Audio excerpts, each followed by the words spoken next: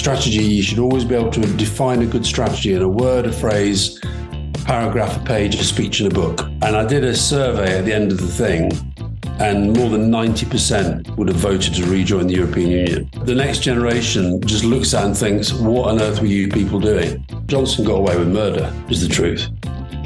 Johnson didn't have scrutiny, he had coverage.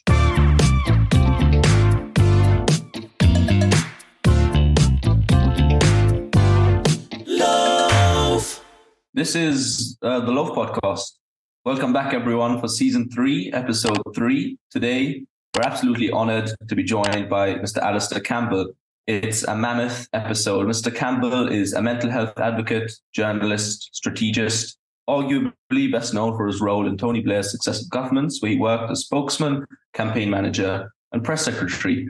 He was an innovator in the field, famous for his handling of the media. Today is a really exciting interview, and the loafers are really excited to be hosting Mr. Campbell. Nowadays, Mr. Campbell is chief interviewer for GQ, and his podcast tops the charts in the UK, a remarkable achievement given our presence in the podcasting scene. Mr. Campbell, thank you so much for being here with us. My pleasure. Thank you. So we're gonna get started with a few icebreakers, just a few jokey questions to relieve the tension and get us started. So I'll start with a classic desert island question. Would you rather be stuck on a desert island with Nigel Farage or Jacob Rees-Mogg? That is bad. The thing about desert island is you can swim. I swim a lot. I'll just swim away, whoever it is. I think the most entertaining, I think who you can have the better conversations with? Farage is quite a big football fan. Was Crystal Palace. I can't imagine talking to Rees-Mogg about football.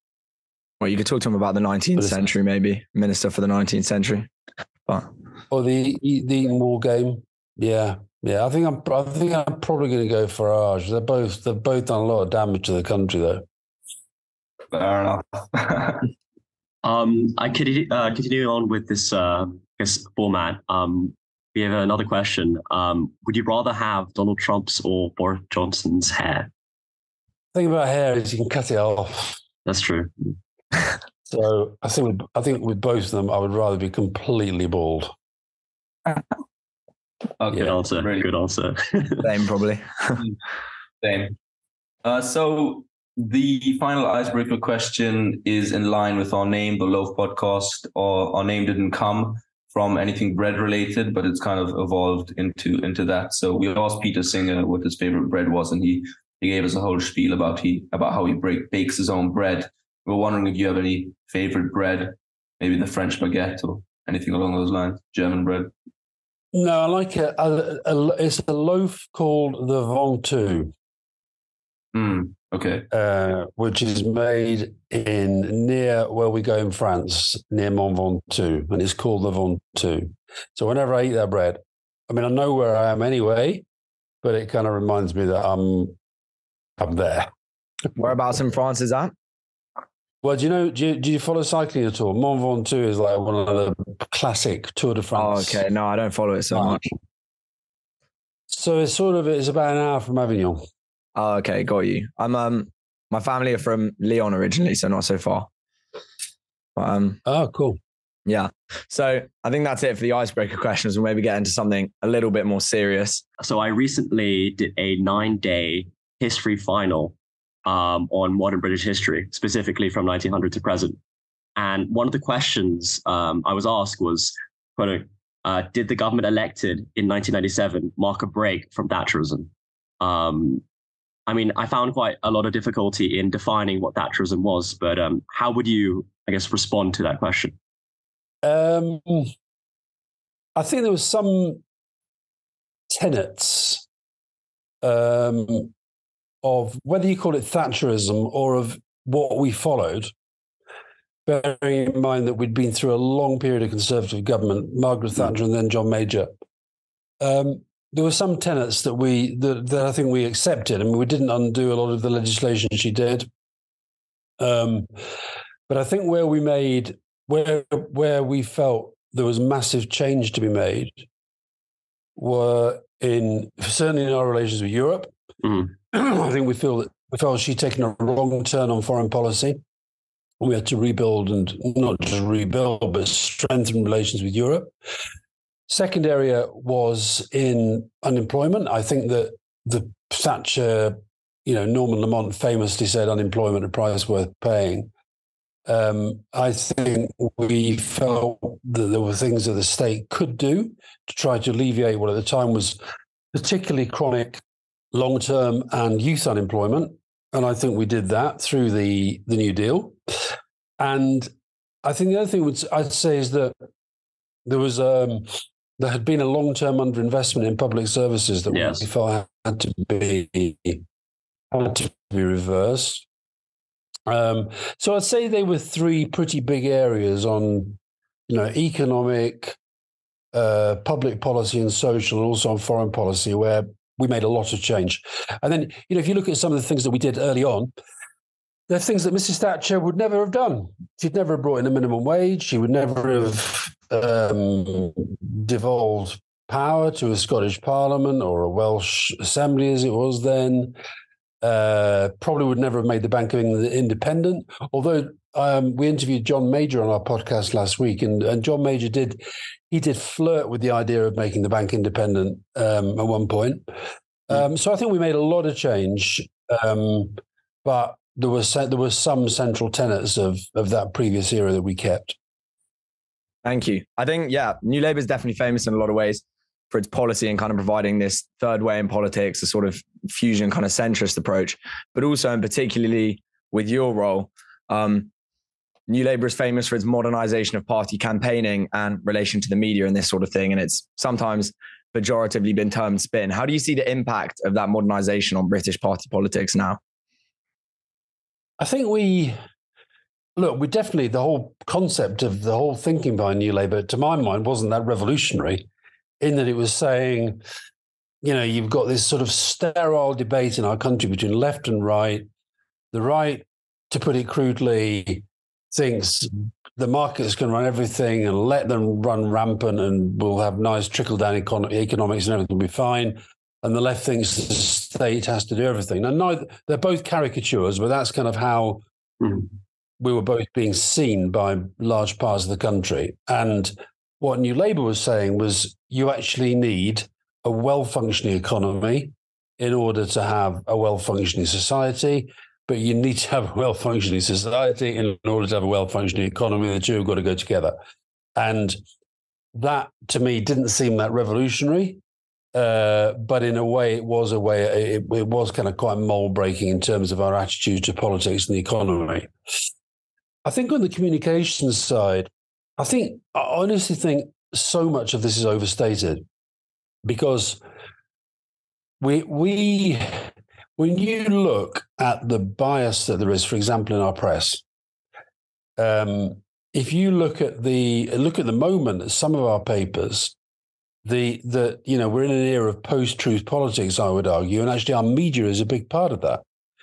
To have a situation where the New European this week has got a piece about the Daily Express, for example, and it's just got a montage of some of the headlines about Johnson over the last period. I mean, just mind-blowing how these newspapers kind of, rather than challenging lies in politics, ventilate them on behalf of the liar. What we were trying to do was to neutralize the media landscape. We never thought, to be honest, that we'd get positive endorsement from much of the media. In the end, we did. But that wasn't really the plan. The plan was always to try to neutralize them. And the thinking actually was less about the media than understanding that the media is one part of a landscape on which you're trying to communicate constantly to the public. And the single most important thing in terms of your communication is kind of not what you're saying, it's what you're doing. And the communication then follows from that. So the strategy, the New Labour approach, the overall strategy was way more important. Once you've got the strategy, then how do you communicate it?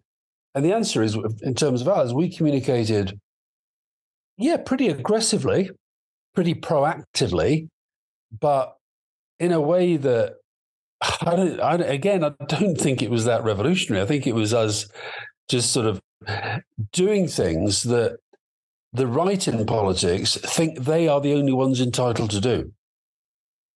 Yeah. But it was, and certainly the whole thing, I think, again, the whole thing is overblown about message control and, me sitting at the center, sort of pulling all these strings and whatever. It kind of wasn't like that. It was, the important thing was having that clarity of strategy. And then discipline. Yes, you need a discipline as well. And it's interesting to watch. I watched a lot of the governments since us, the Conservative governments in the last 13 years. I kind of think they learned the wrong lessons about us. I think Cameron and Osborne, they were very effective as communicators, right? In that Cameron knew how to make a speech. They knew how to create a picture. They knew how to frame an argument. They were perfectly good at that, but they were terrible at strategy. Here's the thing about our media. Our media is never happier than when they're talking about themselves. They love talking about the media, right? Ultimately, it's a part of the landscape, but it's not as big as people think. A government or a party can still communicate very effectively, regardless of the bias in the media. What's popularly known is that New Labour really perfected like these sort of sound bites that we see within. So, for instance, like tough on the causes of crime, tough on crime itself. Do you agree with that characterization? How New Labour kind of revolutionized a sort of a soundbite focused, like a snack, like catchy politics? Yeah, but listen, what were the 10 Commandments in the Bible? That was just a very effective form of simple communication. Thou shalt not kill, thou shalt not commit adultery, thou shalt not covet thy neighbor, blah, blah, blah, blah. That was very, very simple, effective communication. My favorite soundbite of all time is Veni, Vidi, Vici. I came, I saw, I conquered. The idea that, the first time that anybody thought you spoke in snappy sound bites was when Tony Blair said education, education, education, or the People's Princess, or New Labour, New Britain. I think what's interesting about that, I go back to the point I made.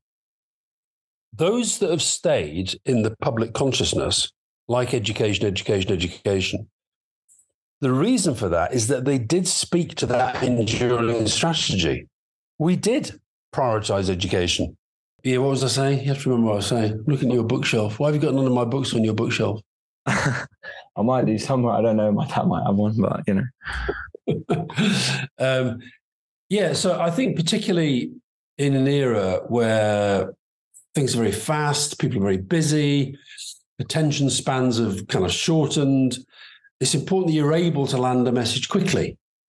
But the message should always speak to the deeper strategy. So, and my point is that strategy, you should always be able to define a good strategy in a word, a phrase, a paragraph, a page, a speech, and a book. And I just feel with this lot, the current government, I feel they've got the slogans, Global Britain. What does it even mean in the way that they're kind of operating, leveling up?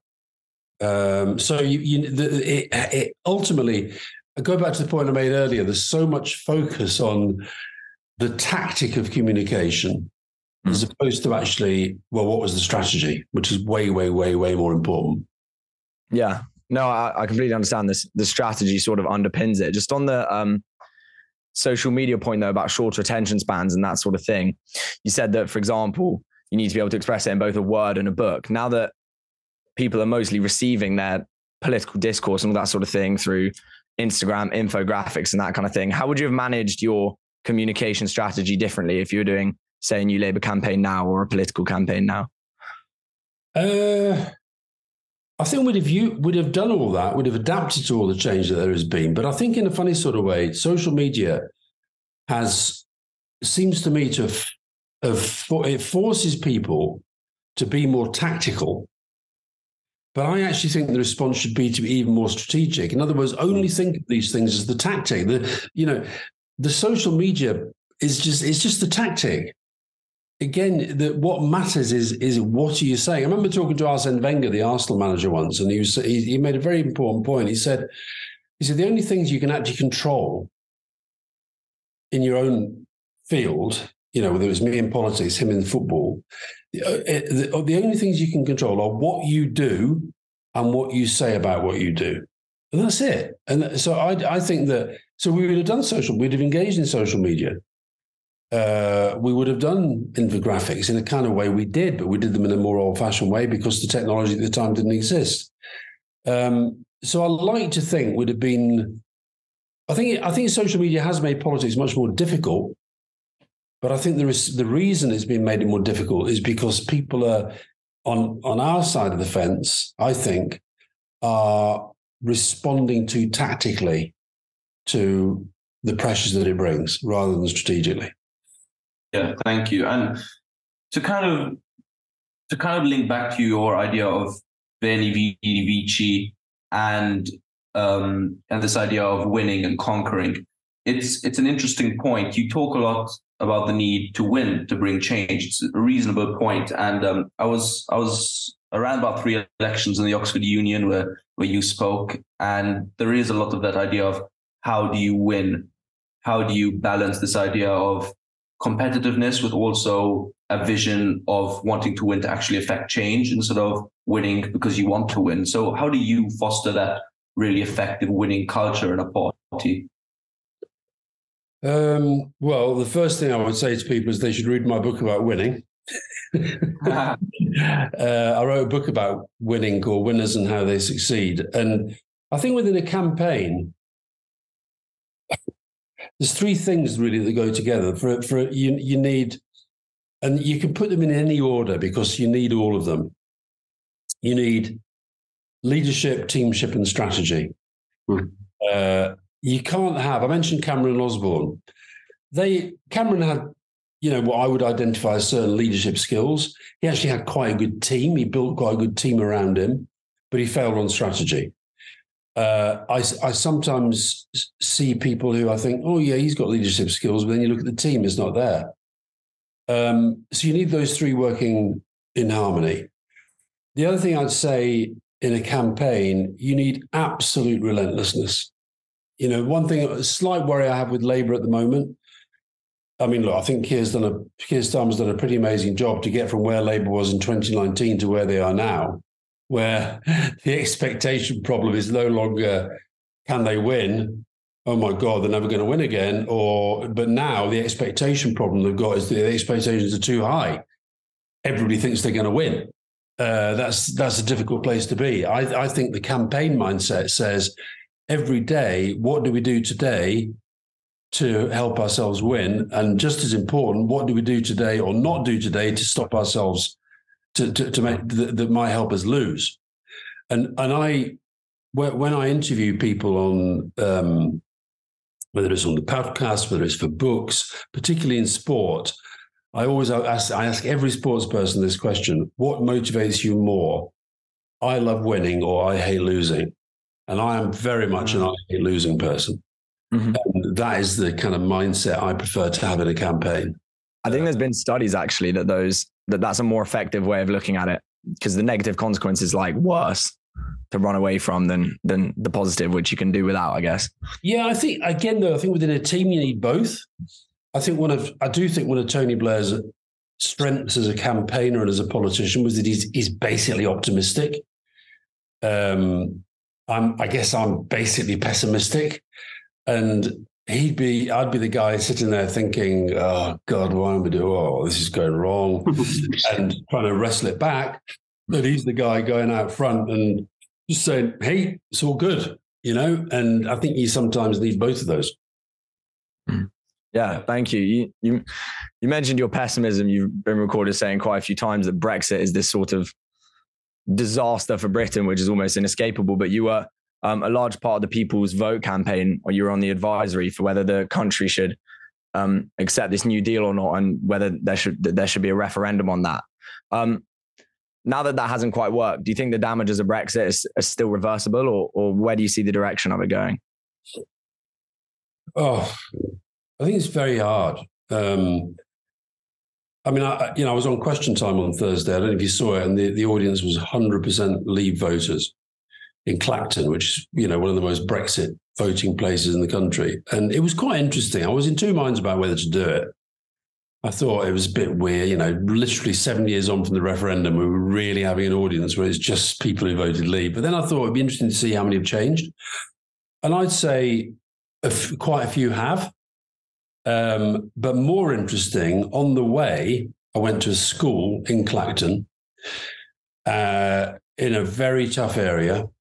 Actually has as part of its catchment area one of the poorest areas in the country. And I did a survey at the end of the thing, and more than 90% would have voted to rejoin the European Union. And that's kids. And I just think that we've got ourselves, our politics has got itself into a position where it's almost like we can't even think about addressing a massive issue that the next generation just looks at and thinks, what on earth were you people doing? The book, my latest book, What Can I Do, But What Can I Do? I was talking to the kids about this, is about, I say, what one generation does, the next generation is entitled to undo. Now, it would be hard to undo Brexit. It'd be very, very hard to undo it. But it's done already so much damage. And one of the things that's most damaging of all is the fact that the people who fought for it can't even begin to admit to themselves or to the public that it is damaging. So on the panel, John Redwood was on the panel. The first question was, has the cost of living crisis got anything to do with Brexit? It's got absolutely nothing to do with Brexit. It's just nonsense. It's nonsense. We lost 10% value in the pound the day after. We've never got it back. Productivity's never come back. Investment has gone down. Inflation is not all about Brexit. I'm not as stupid enough to say that. It's also factors like energy prices, the war in Ukraine, the impact of COVID. But that Brexit is a factor in it, is undeniable, and yet they still deny it. I think I saw you in that Question Time speech saying that it wasn't a market correction, it was a prediction of the future of Britain, and that's pretty depressing if that is the case. Well, that is what happens when something like that 10% depreciation in value of the pound happens. That's the international market signaling what they think is going to happen. They're betting on the future, and on that bet, from their perspective, they've not been wrong, and we've not recovered from it. Thank you. Yeah, talking about the future and returning to Labour's potential of winning and maybe some view of positive change, even though Brexit isn't really on the agenda for them. What advice would you give to Keir Starmer at this stage for the upcoming election, and how do you think he should handle it? Look, I think that if you look at a few years, Keir's my MP, right, and he lives not far away, and I see him from time to time. And the first time I ever heard him, to my mind, articulate what I would define as what we were talking about earlier as a strategy, okay, was through there in my living room, and we're having a cup of tea. And I was saying, this is way back, not long after we become leader, and I was saying, look, why aren't we doing this? And why aren't you doing this? And why aren't you doing this? And what about this? And I was saying, why aren't you hitting them harder on Brexit? Why aren't you hitting them harder on this? And he said, look, I'm trying to, he said, I've got my strategy over this parliament is in three stages. First of all, we took such a hammering in 2019. I've got to completely decontaminate the brand post-Corbyn, post-anti-Semitism. And that means showing that the Labour Party has changed. Okay. Now, I think he's done that pretty effectively, actually. The second stage is to show that the Tories are unfit for office. Okay. Now, the Tories have given him massive help on that, but don't underestimate. I think he's got better and better in Parliament. I think they have been pretty effective. One of the reasons that Johnson finally got done over the COVID stuff in terms of getting, that parliamentary report was actually some of the staging points were questions that Keir was asking along the way. That didn't necessarily always get massive coverage at the time, but they were kind of, they were staging points. So that's the second stage. And then he said the third stage is to set out with real clarity why and how a Labour government will be different. Now, I think that's where we are now. And so when you say what would my advice be, it would be to say, right, that is where we are now. And that has got to become absolutely crystal clear so that when people go into the ballot box, it's not just that they know what they're voting against, they know as well what they're voting for. And it's got to be, back to the attention span thing. There's a reason why Sunak stands there every time with these 5 priorities. I mean, I think, he's wrong in what they are, and I don't think he's very good at delivering them. But it's, you need that sense of clarity about this is what we're going to do. And Labour have got to get to that position of so that, and also for their activists when they're out in I was at an event recently in Oxfordshire, and I got a question from a guy in the audience. He said, I've been a member of the Labour Party 50 years, and I've always felt comfortable being a member of the Labour Party. But when I'm out and about at the moment, people say, yeah, but what am I voting for? You see, I find it quite difficult to answer. And I said, well, that's not your problem. That's not your fault. We're back to the point we talked about earlier. That's a lack of clarity about what the overall strategy is. So that's the bit that's got to become clear in the next weeks and months. Because, election campaigns themselves, they can change things at the margins, but the fundamentals are being established now. Oftentimes, I guess Keir Starmer is often leveled with the accusation that he's boring, he's uncharismatic. I remember I watched a little snippet of you on, I think, Tortoise Media, and you said that Keir should own up to the accusation of being boring. Like it's something that he should, I don't know, maybe take with pride or say, oh, well, a bunch of our last politicians, our last prime minister was a absolute clown. He just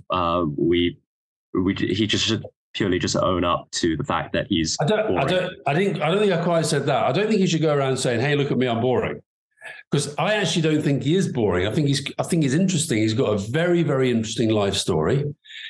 If he becomes prime minister, he'll be one of a pretty small number of genuinely working class people who gets to the top. I mean, his background was not at all privileged. The Tories do this Sir Keir Islington thing, even though the Sir comes with the fact of being the DPP, and he's never lived in Islington in his life. But I think his backstory is interesting. I think his methods are interesting. He's not. I think what I probably meant by that, I don't remember the interview, but I think what I probably meant by that is that you have to kind of accept who and what you are and then project that. So he's not got Barack Obama's voice. He doesn't have, Bill Clinton, Tony Blair kind of charisma, but he's got something very, very strong. And I think the fact that he's serious. One of the things that's really interesting about when he was up against Johnson, I know for a fact, because I was seeing from time to time at the time, he absolutely despised what Johnson was doing to our politics, to our public life and so forth. But I don't think that ever really came across because he was always holding himself back a bit as, if you like, the lawyer. Now, what I would say, I definitely think there's mileage in saying if he was doing this interview and he was in an election campaign and somebody said to him, but look, Sir Keir, we've just done a survey and the one word that people most identify with you is boring. What do you say to that? I say, well, look, I'd say, I think I'm doing an important job. And I think it's interesting that somebody like me from my background has got into this position, is doing this. But if you want a comedian, go to the theatre. If you want somebody who makes you go all tingly, go and listen to your favorite music. I'm a serious guy doing what will be the most serious job in the country if I get there. And I think people are sick to death of the style of politics that we've seen with Trump, with Johnson, and people have got to take me as I am. I think the other point I think I did say in that interview is I think that it's very interesting that the next election, assuming that Sunak and Starmer are both there, which I think they will be, then it's going to be fought by two guys who've only been MPs for about 8 years. That's a very short time in historical terms so they haven't necessarily got as much experience as a lot of party leaders get. before going into an election.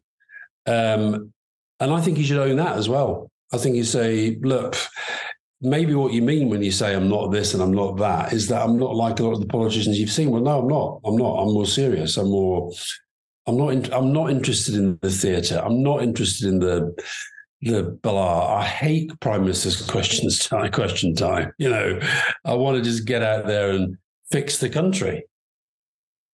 Yeah, thank you. I mean, just before I ask my question, we're going to ask the last politics question, then move to mental health, if that's okay. Yeah, time-wise. Yeah, fine. Thank you. You speak about this kind of idea of public opinion, and relating that to the GQ interview you did with Tony Blair. It's interesting how you spoke about this idea of going from loved to toxic so quickly, and in many of the parts of the world, even hated. And I'd like to ask how you dealt with maybe a similar situation from 2004 onwards, this idea of how public opinion can change so fast. About what? 2004 onwards, how that public opinion changed and how you dealt with that situation. But for Tony or for me? For you, following on from, like your personal dealing with it. See, I've got a pretty thick skin, to be honest. And I think that, it's quite strange at the moment because the podcast that I do is incredibly popular. I don't think I've ever been stopped as much as I do get stopped in the street at the moment with people saying nice things rather than not nice things. I think that a lot of the books that I've done, particularly the mental health stuff and also on films as well, I think has sort of maybe changed the way that people look at me. I still get, most interviews I do, I still get, or public meetings, still probably get a little bit of hostility about Iraq. But in the main, I mean, in the new book, I've got this, one of my lifetime ambitions is to get a word into the Oxford English Dictionary, okay? And the word I'm trying to get at the moment is perseverance, which is the combination of perseverance and resilience. And I think I've got both of those things. And I think the British public can be incredibly unreasonable at times, but they can also be very reasonable and fair. And I think they do have a certain respect for people who just keep going. So it was interesting the other night in Clacton. Lots of my friends were saying, why on earth are you doing that? Leave audience. They're just going to hate you. But actually, I don't think they did. And I think given especially the government didn't even put anybody on the panel, which was pathetic. So I think there was a bit of residual, well, at least he's got the balls to turn up and say what he really thinks. And so I think you just got to keep going. And I'll tell you what I think is important in this. And I think this is really important for your generation with the whole sort of social media stuff. I'm sometimes really shocked when I see people genuinely get affected by what people say about them on social media. I don't, unless there's a point to it. Mm-hmm. Sometimes people can make a point and you think, yeah, they've got a point. And I think that's perfectly good. I think that's a good thing. Usually I'll know when they've got a point even before they've said it, but it's sometimes quite good to get it kind of registered. But most of the time, let's just take question time the other night. We recorded question time at 8:00, do it, get in the car, you're sitting in the back of the car for 2 hours being driven home. And you're just sort of flicking idly through the social media. And some of it's saying, I wish Alastair Campbell was back in charge. And others, oh my God, somebody actually saying what I think. And then you'll get the other one saying, you're a war criminal. Nobody gives a shit what you say. I have an image of that sort of stuff. It's a kid or it's a guy sitting in a vest in his underpants on his mum's sofa, watching the telly, and that's all he's got to do. Now, it could be. I suppose you can understand why that could affect some people's mental health. I do understand it, but the point I make to them. So my daughter's a comedian, right? She's a stand-up comedian. So stand-up comedians get a lot of abuse, particularly if they're women, right? Yeah. And every now and again, it's sort of, I think it gets to a bit. And I say to her, look, If I'd have thought that either of my parents thought I was a terrible son, that would really upset me. If my partner, who just phoned then, if my partner thought I was a terrible person to live with, that would really upset me. If my kids thought I was a horrible human being, if my colleagues thought I was a terrible team player or a terrible boss, if my close friends thought I'd let them down, that would get me down, right? But why would I worry about somebody that I've never met, who doesn't know me, who's got a prejudiced view that they want to vent? Just let them do it. Here's the thing for you. I've never, ever, ever blocked anybody on social media. Never. I just can't see the point. Can't see the point. I think the only reason some people I know would block someone on social media would be because their girlfriend told them to. I bet there are other reasons. But yeah, no, I think you give them something they want if you do that. Moving on to, I guess, mental health. As you just stated earlier, you've been, very vocal, about mental health, and your own struggles with it. I guess, how hard is it to work within politics as it relates to, I guess, consistent demands or placed upon you by government, not in your case, by constituents, by etc. How does that relate to mental health? I think I'm actually speaking about this with a Tory MP, Charles Walker, who's also talked about mental health struggles. We're doing an event together in Parliament week after next, I think. There is something strange about politics. I do think sometimes it's almost like a laboratory for poor mental health. It can be quite isolating. It is hard to do well, is hard. I think to the sort of level that I was operating with alongside a leader of a party and a prime minister, to do it the way I felt it had to be done, don't even think about having days off, really. Now, that was probably to be fair, I was like that when I was a journalist as well. So not everybody maybe has to be like that, but you feel the pressure all the time, for sure. And then particularly now we talked about social media, the abuse that people get, the expectations are massive. Why can't they sort it out? Well, it's quite difficult. Yeah, but they're in power. The expectations are very, very high. And I think the other thing is, I don't think politics itself, I don't think politicians do a good job of defending politics, because most of the time they're just taking lumps out the other side. So the message being put out to the public is, God, it's not a very nice life, this, is it? And what that does is it stops people who probably would be quite good at it from even thinking about giving it a go. I really worry about the narrowness of the gene pool, or the lack of depth in the gene pool of people who want to go into politics now. I meet a lot of really clever people. I think, why have you never thought about politics? Oh, no way. So I think the impact on mental health is, I think it's real. And I think it's exacerbated by the fact that for all sorts of reasons, people in politics don't particularly want to admit that they have mental health challenges. Very, very few have. There was a debate a few years ago, and four people in Parliament spoke up about having had, I think one was depression, Charles Walker was OCD, there's a woman who talked about postnatal depression. But, very, very few, even since then, very few have. Now, I'm not saying, I don't think we should all be obliged to say, oh, I'm having a good day, a bad day, or I get a depression, or I get anxiety. I'm not saying that. But I do think if there was more openness, there'd be more understanding. And actually, I've found for myself, I've had a lot of, let's be honest, a lot of Tories absolutely despise me. I'm very proud of that. And a lot of the media likewise. But when it comes to mental health, I felt nothing but support from most people. To be frank, including parts of the media, that even the papers like the Mail have never really gone for me after that, gone after me on that. So I think if we could all be more open, we'd all be better off. Thank you. I think the level of scrutiny on politicians is definitely difficult for a lot of them, and maybe opening up about their struggles might help that. But to a certain extent, I worry that there's an issue of balancing having enough scrutiny when so much accountability is lacked with, for example, everything that's happened with Brexit. For example, Boris is now just out of power, but at least in my view, he essentially switched to being pro-Brexit for his own personal gain. Totally. And sort of that there's very little accountability for that. So how would you balance this, having the fair scrutiny with also having a regard for their status as individuals and their mental health and stuff? Ooh.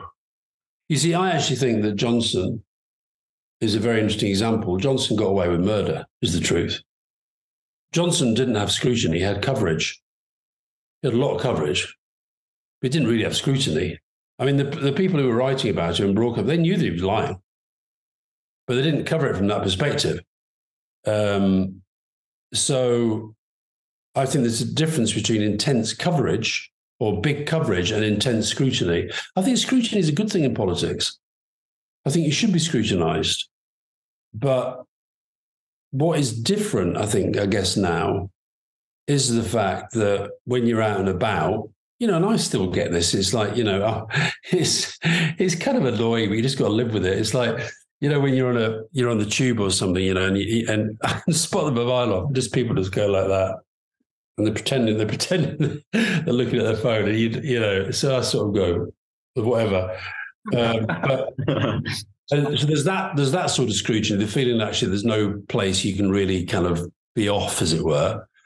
But then what I find the problem with our media, particularly when you've got a Tory government, I think there's a lack of serious scrutiny on policy. You've just mentioned Brexit, but look at some of the stuff that's going on now. Some of the COVID contracting corruption stuff. The press have just given up investigating it. The stuff that's happening in Teesside with the Freeport stuff, right? Now, I don't know the truth of it, but what I know is every time I pick up Private Eye, it's mind-blowing. And nobody seems to have sued them for some of the stuff that they're saying. Yet the rest of the media, a bit from the FT and a bit from the Guardian, it's like, too complicated or whatever. So and the other thing I'd say is if you want to go into politics, this is one of the points I make in the book. Politics isn't just about being a politician. Campaigning is politics. Media can be politics. What you're doing is politics in a different sort of way. You're talking about politics is politics. So most people who become candidates to go into office, so we've got an election coming up, lots of people trying to get selected as candidate. Now, for a majority, they're trying to become an MP, okay? Once they become an MP, even if most of them think, do you know what, maybe I could be prime minister, deep down, most of them know that they couldn't, okay? So it's only really when you get to the very, very top in politics that you get a level of scrutiny that becomes, if you can't handle it, becomes unbearable, okay? Or if you're a charlatan or if you're a crook, in which case the scrutiny is completely justified. But if you take, let's be absolutely frank, you take the cabinet, the current cabinet, the truth is most of them, a majority of that cabinet, would walk down the street and the majority of people wouldn't have a clue who they were. Now, I think that's a bad thing, not a good thing. They would know Sunak,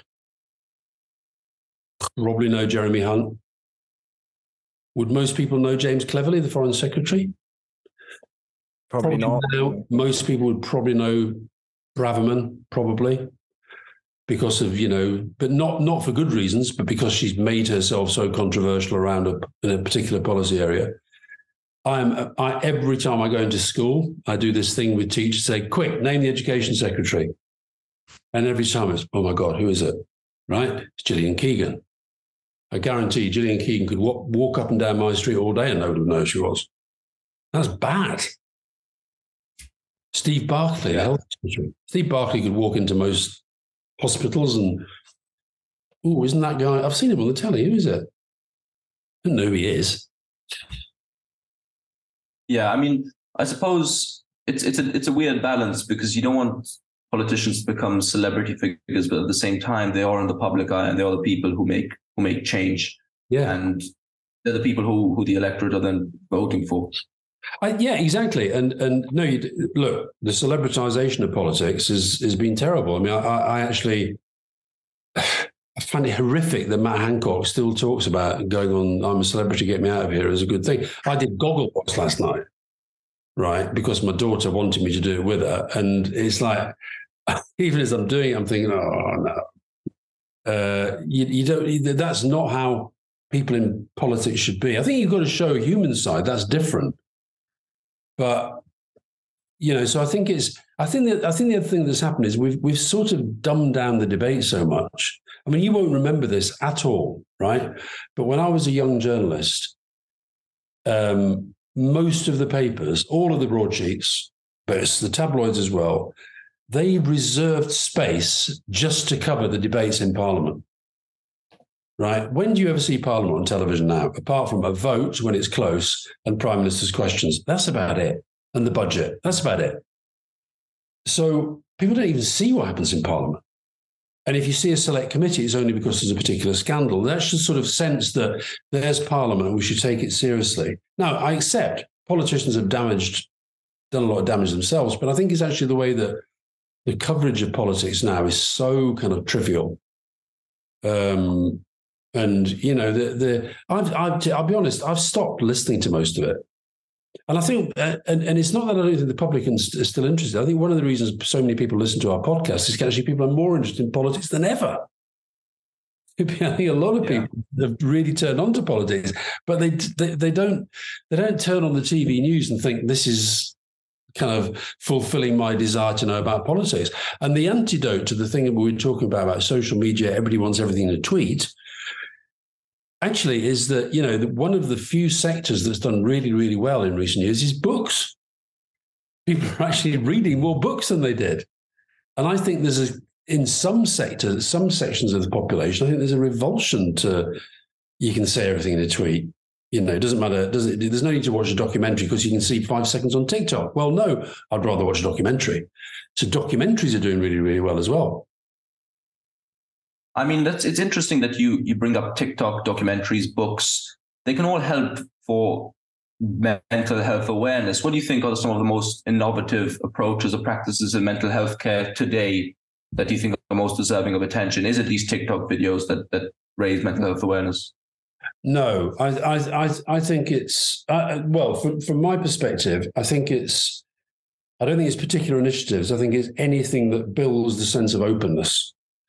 And I also do think that there's been some real innovation in things like social prescribing.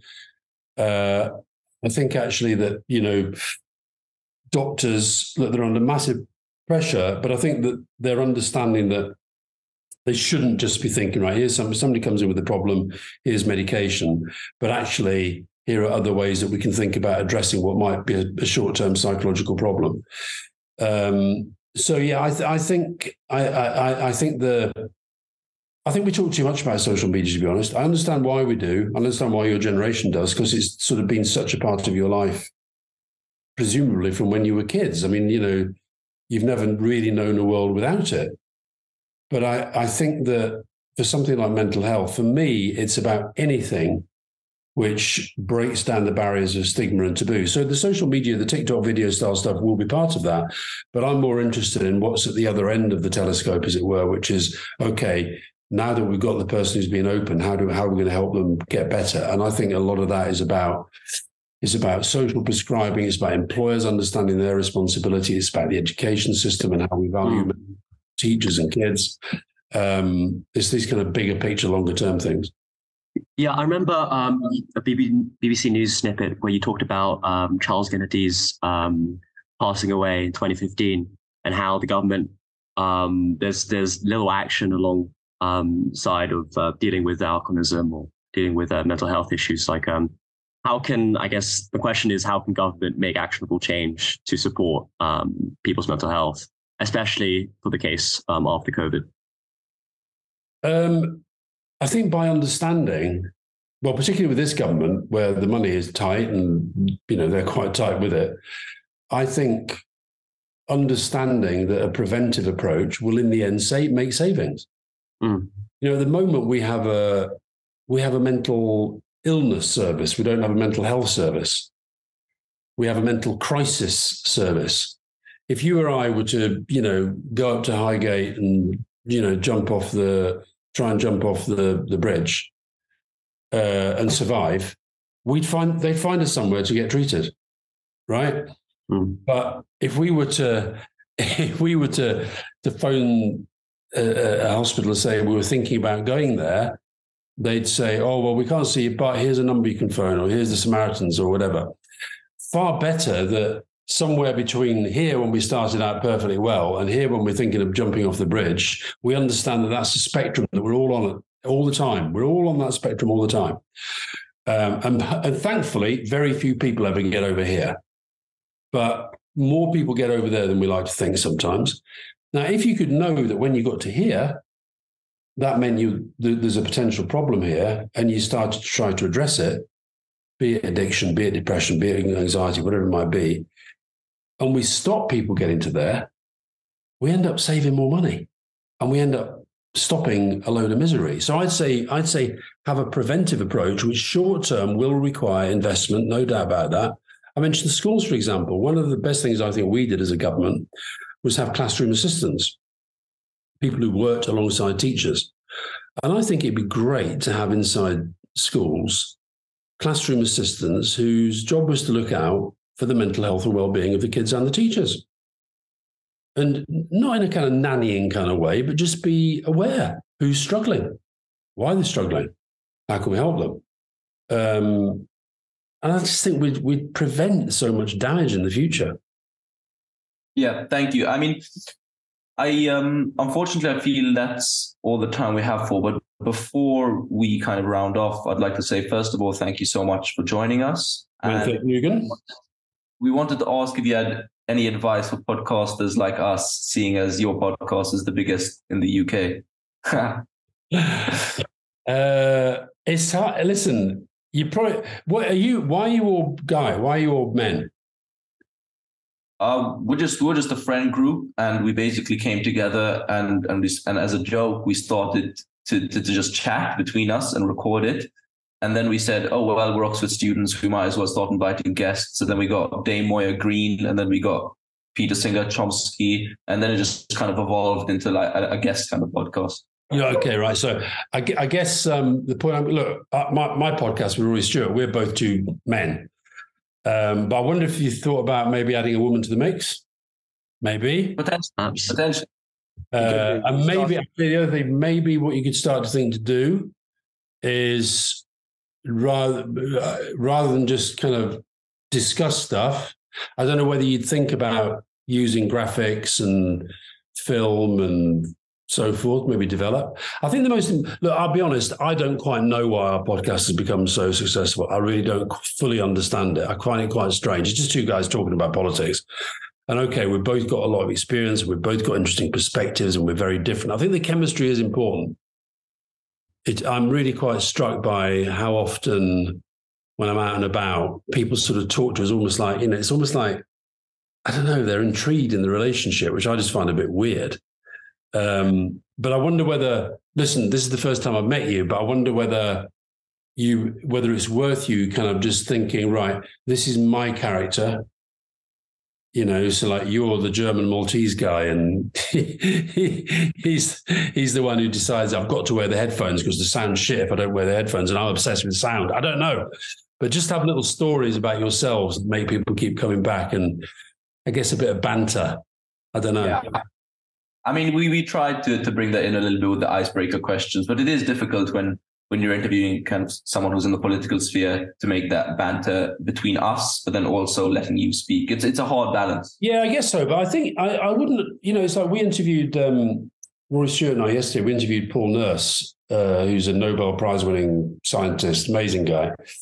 And at one point he was talking about his complaint about, political attitudes to science, and he felt the government wasn't doing enough or what have you. And then Rory Stewart sort of started talking to me about whether when we were in power, how we viewed science, how we valued science. And it always became like a three-way conversation. And so no, I think I wouldn't just think that you should have an argument or a question and answer session with your guests. I think talking amongst yourselves while you do that is fine. I would do a bit of that. Yeah, thank you. My producers say what my producers always say is it's all about the sound. If the sound is bad, you're in trouble. No, I agree. I agree. So I'm sorry that my Wi-Fi wobbled. I was going to ask, do you have any final thoughts before we wrap up? Vote Labour. No, vote Labour. Okay, vote Labour. Yeah. Understood.